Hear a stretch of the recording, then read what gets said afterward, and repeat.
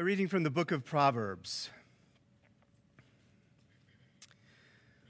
Whoever walks in uprightness fears the Lord, but he who is devious in his ways despises him. By the mouth of a fool comes a rod for his back, but the lips of the wise will preserve them. Where there are no oxen, the manger is clean, but abundant crops come by the strength of the ox. A faithful witness does not lie, but a false witness breathes out lies.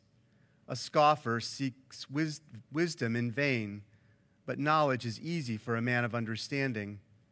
Leave the presence of a fool, for there you do not meet words of knowledge. The wisdom of the prudent is to discern his way, but the folly of fools is deceiving. Fools mock at the guilt offering, but the upright enjoy acceptance. The heart knows its own bitterness, and no stranger shares its joy. The house of the wicked will be destroyed, but the tent of the upright will flourish. There is a way that seems right to a man, but its end is the way of death. The word of the Lord. Thanks be to God. Please pray with me. Holy Spirit, would you come and move in our hearts, our minds, our imaginations to apply your word, so your word goes deep, finds roots, and bears fruit in our lives. We pray in your name, Jesus. Amen. Well, I learned the basics of orienteering, the use of a map and compass in the woods as a Boy Scout. But I learned the real truth of orienteering the day that the bus taking about 50 incoming Wheaton College students up into the wilderness stopped miles from the camp that we were heading to, dropped 10 of us off by the side of the road, as far as we knew, hundreds of miles from anywhere, because it was a long time since we saw the last sign of civilization in northern Wisconsin. When the bus stopped, we got off. Our leaders handed us backpacks, gave us about 7.5 minutes of instruction on how to use a map and compass, and then said, this is where you are, and this is the point that we're going to, where dinner is. Now, at this point, it was only probably about 2 o'clock in the afternoon, and so we were supposed to have a leisurely hike, about 2-3 hours at the absolute most, to get from where we were to where dinner was going to be. Well, very few of us, some of the group, none, had no background in orienteering. Map, compass, head out. Now, the job of the leaders in this program was basically to keep us alive. They were not leading us anywhere. They didn't basically help us make any decisions unless the decision was going to lead us to fall off a cliff or be eaten by bears. So, short of that, we were on our own. So this 2-hour leisurely hike, where we were supposed to get there in time to set up camp, fix dinner, take a swim in the lake, took us about 7 hours. We arrived well after sundown, fixed up a quick dinner, and then crashed. Now, that was the truth of orienteering. It looks easy when somebody's telling you how to do it, but actually, it's a lot harder than it looks. Now, over the course of the next 3 weeks, our little band hiked many miles through the woods of northern Wisconsin and the upper peninsula of Michigan. In the process, I learned there are 2 basic temptations when you hike in the woods. And these temptations will get you in trouble. First, trusting in your own sense of direction. If you're in the woods with a map and compass, I learned that if you're not constantly looking at the compass, your inner sense of direction is 100% wrong all the time. Right? I mean, it's axiomatic. If you get lost in the woods and you walk, what are you going to do? You're going to walk in circles. The day that I was leading, I had the map, I had the compass, figured out what the right compass point was, My job was to look at that compass point, look ahead, find a target, and walk towards it. And so it's like, okay, well, I'm just walking towards that target.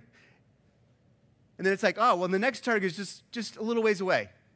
And then I look at my compass and go, oh, yeah. Well, the next target, now here's the deal. If you're only 10 degrees off when you're walking, if your target is 5 miles away on the map, do you know how much you miss that target by with just 10 degrees difference? Almost a mile. Now, that's not a problem if it doesn't matter where you're going, but it is a problem if that's where the food drop is. And your next 5 days of food for your time in the wilderness is at one particular point. You don't get like 2 miles of somewhere in those 2 miles. So here's the deal. Well, the second temptation, when you get lost in the woods, is not only wandering in circles, but then you find these little paths that seem to be going sort of where you want to go, right? Usually they're old logging roads, and you get there and you're like, we could go what the compass says we're supposed to go, or we could go this road where all the trees have been taken down and there's not as much underbrush, and it's a whole lot easier. And so if you trust your sense of direction or you take one of these little roads, you're going to end up missing the goal. That takes us to the book of Proverbs. The Proverbs talk about 2 paths. You can take the path that the Lord has set for you, or you can take the path that seems right to you. Trust your own sense of direction, or trust this easier path. The writer of Proverbs says, there's a way that seems right to a man, but the end of it is death. Now, this 2 paths picture is not new or unique to Proverbs.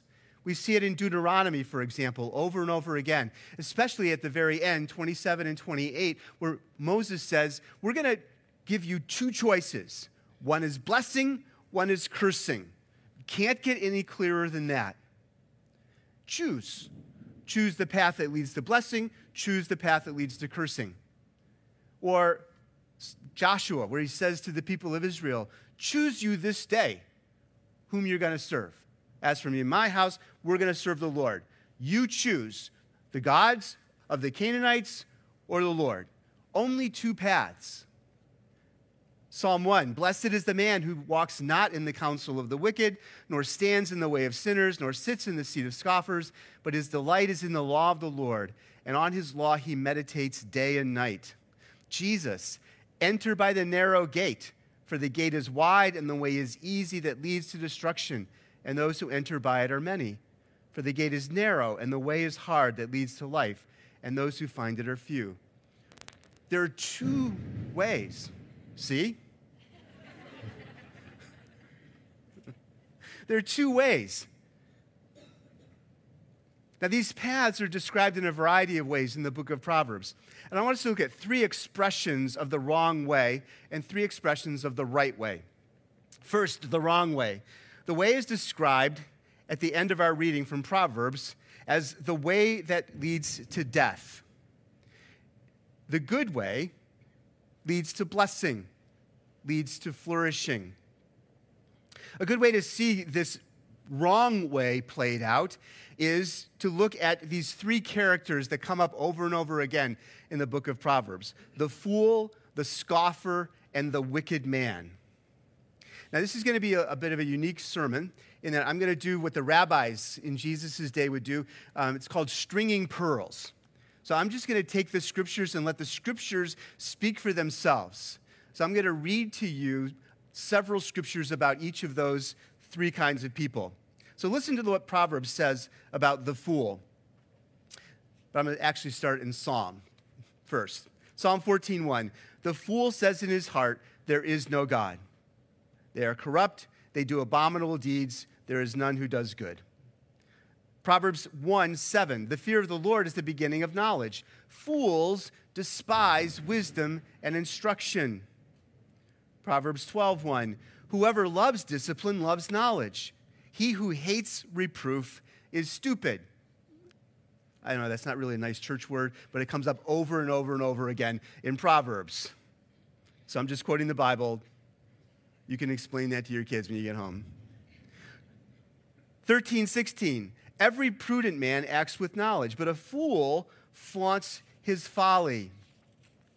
14:7-9, leave the presence of a fool, for there you do not meet words of knowledge. The wisdom of the prudent is to discern his way, but the folly of fools is deceiving. Fools mock at the guilt offering. Notice that the fool has no knowledge, the fool is deceiving, and the fool has no sense of guilt or being wrong. They mock the guilt offering. 18:2, a fool takes no pleasure in understanding, but only in expressing his opinion. Ew, ouch. You don't have to raise your hand, but just do it in your own heart. How many of you have ever rejoiced and just been excited about only expressing your opinion? Yeah, all of us are fools sometimes. And then the fools present a dilemma. Here's what Proverbs says, 26:4-5. Answer not a fool according to his folly, lest you be like him yourself. Cool. Don't ever answer a fool according to his folly. Then answer a fool according to his folly, lest he be wise in his own eyes. So don't answer a fool, and yes, answer a fool. That's the dilemma fools put us in. Because if you don't answer them, they assume they're right. If you do answer them, they don't listen. That's why the writer of the Proverbs says, walk away from fools. There's nothing you can say that's going to make a difference. They delight in sharing their own opinions, but refuse to listen to wisdom. So the second person, the scoffer. Psalm 1:1 talks about we don't sit in the seat of scoffers. Scoffing is presented as an attitude, one that leads to wickedness. Proverbs says this, chapter 9, verses 7 and 8. Whoever corrects a scoffer gets himself abuse, and he who reproves a wicked man incurs injury. Do not reprove a scoffer, or he will hate you. Reprove a wise man, and he will love you. We've all had that experience, right? Going up to somebody and saying, you know, what you're doing isn't really right. And instead of them saying, whoa, you're right, I should change my life, they just start berating you. Who are you to tell me what to do? Who died made you God, right? All of the kind of stuff that scoffers say. Chapter 21, verse 24. Scoffer is the name of the arrogant, haughty man who acts with arrogant pride. Now, at the essence then, a scoffer or scoffing is an attitude of arrogant cynicism. And we've all encountered it. You know what the favorite phrase of a scoffer is? Yeah, right. Right? Have you ever heard that? Anybody ever say that to you? You present to them something that actually is provably true. And the scoffer says, yeah, right. Well, what do you mean? Yeah, right. I just told you what the scriptures say, or I just told you what science has proved. Yeah, right. That's scoffing. This arrogant cynicism that refuses to listen. And then the wicked man. Psalm 1 says, blessed is the man who walks not in the counsel of the wicked. Tyler talked about good counsel last week. Good counsel doesn't come from the wicked. Wickedness is most often seen as a path that somebody walks on. Proverbs 4:14 and 15. Do not enter the path of the wicked, and do not walk in the way of evil. Avoid it. Do not go on it. Turn away from it. Just a quick side note, the way that Hebrew poetry works, it works in parallelism, and all of Proverbs pretty much is poetry. But in most of Proverbs, it's antithetical poetry. So it says one thing and then says the opposite to reaffirm it. But if you want to make a big point in Hebrew poetry, you say it 3 times. So listen to what the writer of the Proverbs says. He says, do not enter the path of the wicked, do not walk in the way of the evil. parallel twice. Avoid it. Do not go on it. Turn away from it. It's like 5 times in that verse he tells you what to do. Do not go on the path of the wicked, right? If you're a Jew and you're reading this and Hebrew's your heart language, it's as if the writer of the Proverbs takes out a bat and hits you in the head and says, notice this, right? Yeah. Impassioned plea, do not enter the path of the wicked. And then 6, 12 through 14. A worthless person, a wicked man, goes about with crooked speech, winks with his eyes, signals with his feet, points with his finger, with perverted heart devises evil, continually sowing discord. The idea here is that with the winking and the feet and all of that the wicked person isn't necessarily the person that stands up and says, I'm going to do wicked things. Who wants to come with me? Oftentimes there's scheming behind the winking of eyes, the pointing of fingers, these plots and plans behind the scenes to do things that are evil. And then it ends with this, continually sowing discord. Can anybody say Twitter? The wicked person sows discord. The wicked person is like the fool and the scoffer, not interested in truth, not interested in anything but their own opinions, and therefore, if you don't buy their opinions, they scoff at you, and they want to set up discord around them. That's the wicked person. So we have the fool, we have the scoffer, we have the wicked person. Now, in contrast to this wrong way that leads to destruction, the right way is the way of wisdom that leads to righteousness and blessing. So here's what the writer of the Proverbs says about wisdom. Proverbs 1:7, the fear of the Lord is the beginning of knowledge. Fools despise wisdom and instruction. The fear of the Lord, or as Tyler called it last week, this heart of integrity, this desire to do whatever the Lord commands us to do, is at the heart of wisdom. Proverbs 9 and 10. Give instruction to a wise man, and he'll be still wiser. Teach a righteous man, he'll increase in learning. The fear of the Lord is the beginning of wisdom, and the knowledge of the Holy One is insight. So the antidote to foolishness and scoffing and wickedness starts with the fear of the Lord, which all three refuse. 12:1. Whoever loves discipline loves knowledge, but he who hates reproof is stupid. 15:2, the tongue of the wise commends knowledge, but the mouths of fools pour out folly. 17:10, a rebuke goes deeper into a man of understanding than 100 blows into a fool. If you rebuke a wise man, a wise woman, what happens is their hearts are stirred. They're led to repentance. They change their lives. Fools and scoffers and the wicked refuse it. Righteousness, then. Listen to what the writer of the Proverbs says. This is a little bit longer passage. Proverbs 2, 1 through 15. It says, my son, if you receive my words and treasure up my commandments with you, making your ear attentive to wisdom and inclining your heart to understanding, yes, if you call out for insight and raise your voice for understanding, if you seek it like silver and search for it as for hidden treasures, then you will understand the fear of the Lord and find the knowledge of God. For the Lord gives wisdom. From his mouth come knowledge and understanding. He stores up sound wisdom for the upright. He is a shield to those who walk in integrity, guarding the paths of justice and watching over the ways of his saints. Then you will understand righteousness and justice and equity, every good path. For wisdom will come into your heart, and knowledge will be pleasant to your soul. Discretion will watch over you. Discernment, as Tyler talked about last week. Understanding will guard you, delivering you from the way of evil, from men of perverted speech. Wisdom leads into righteousness, leads into justice and equity, leads into discernment, all of those things.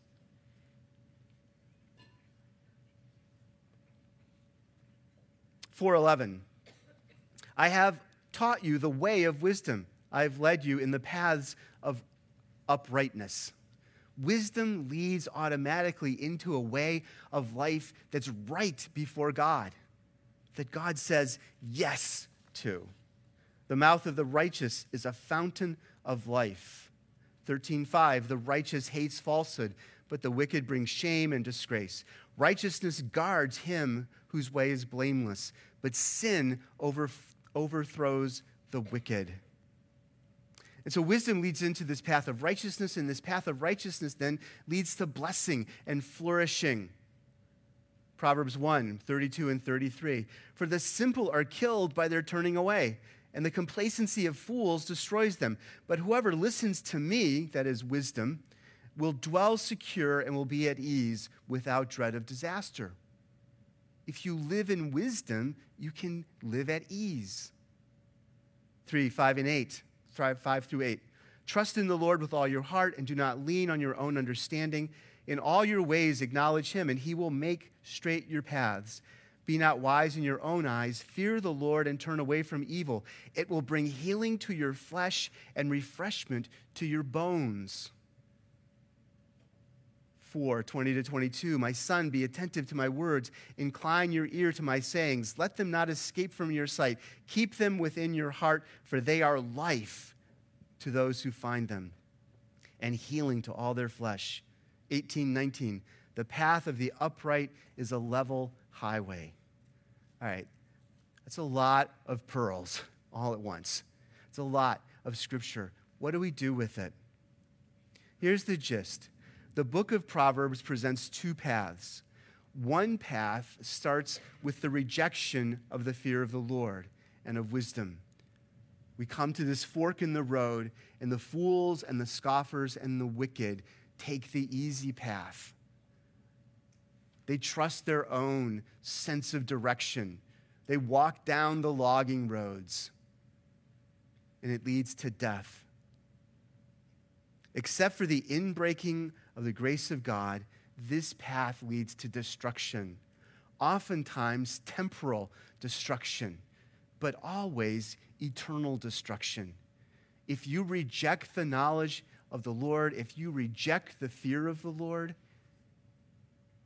you end up in eternal destruction. The other path starts with the fear of the Lord and leads to wisdom and righteousness and thriving. So, therefore, 1, don't be stupid. Or more appropriately for church, I guess, don't be a fool. Embrace the fear of the Lord. At the very least, this means recognizing that the Lord is God and you're not. It means developing a heart of integrity, as Tyler talked about, that wants what God wants. I had a friend who is a retired admiral. He died a number of years ago.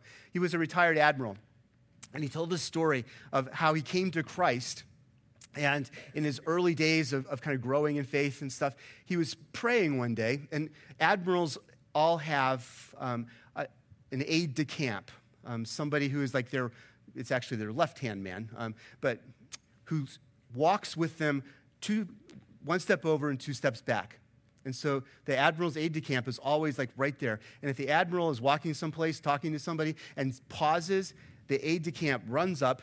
The admiral tells the aide de camp what to do, and the aide de camp runs off and gets it done. All right. So this retired admiral friend of mine was in prayer one day, and he's talking to Jesus, and he's kind of giving Jesus some orders, and like we do in prayer, right? You know, Lord, heal so-and-so, do this, do this, do this, do this. We kind of tell God what to do. And he just paused. And this picture came to his mind that he thought he was the admiral and that Jesus was his aide de camp. And he was just ordering Jesus around. And then it just like crashed into his heart and soul. And he said, I'm not the admiral. Jesus is. I need to switch places. Jesus needs to take this place of giving instruction, and I need to take this place of taking instruction. That's the path of wisdom.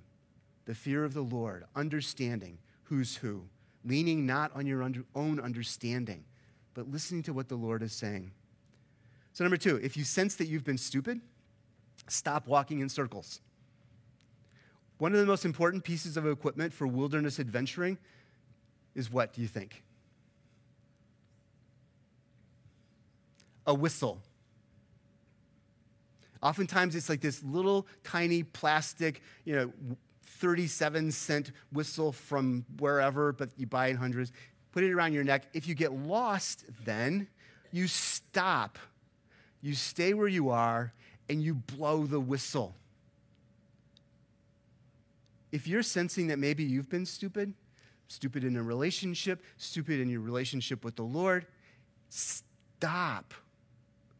Stop. If you're leaning on your own understanding, you are going to walk in circles forever. Stop. Blow the whistle. Pray that God will give you wisdom, which he's already promised to do if you ask. If any of you lack wisdom, ask from the Lord, and he'll give it to you without berating you, James says. Stop, ask for wisdom, seek good counsel, as Tyler talked about last week. And then finally, get back on the path of wisdom, practicing routine obedience, again from Tyler's sermon. Adjust your thinking. You might have to backtrack a bit. You might have to seek forgiveness from people that you've offended and sinned against. You might have to make amends. Whatever you need to do to get back on the path of wisdom will be worth it. Choose the path of wisdom. Please pray with me. Holy Spirit, would you come and work in our hearts? Show us the places that we're being stupid. Give us grace to stop, to ask forgiveness, and to re-enter the path of wisdom that you want to set us on. So come, Holy Spirit, do your work. We pray in Jesus' name. Amen.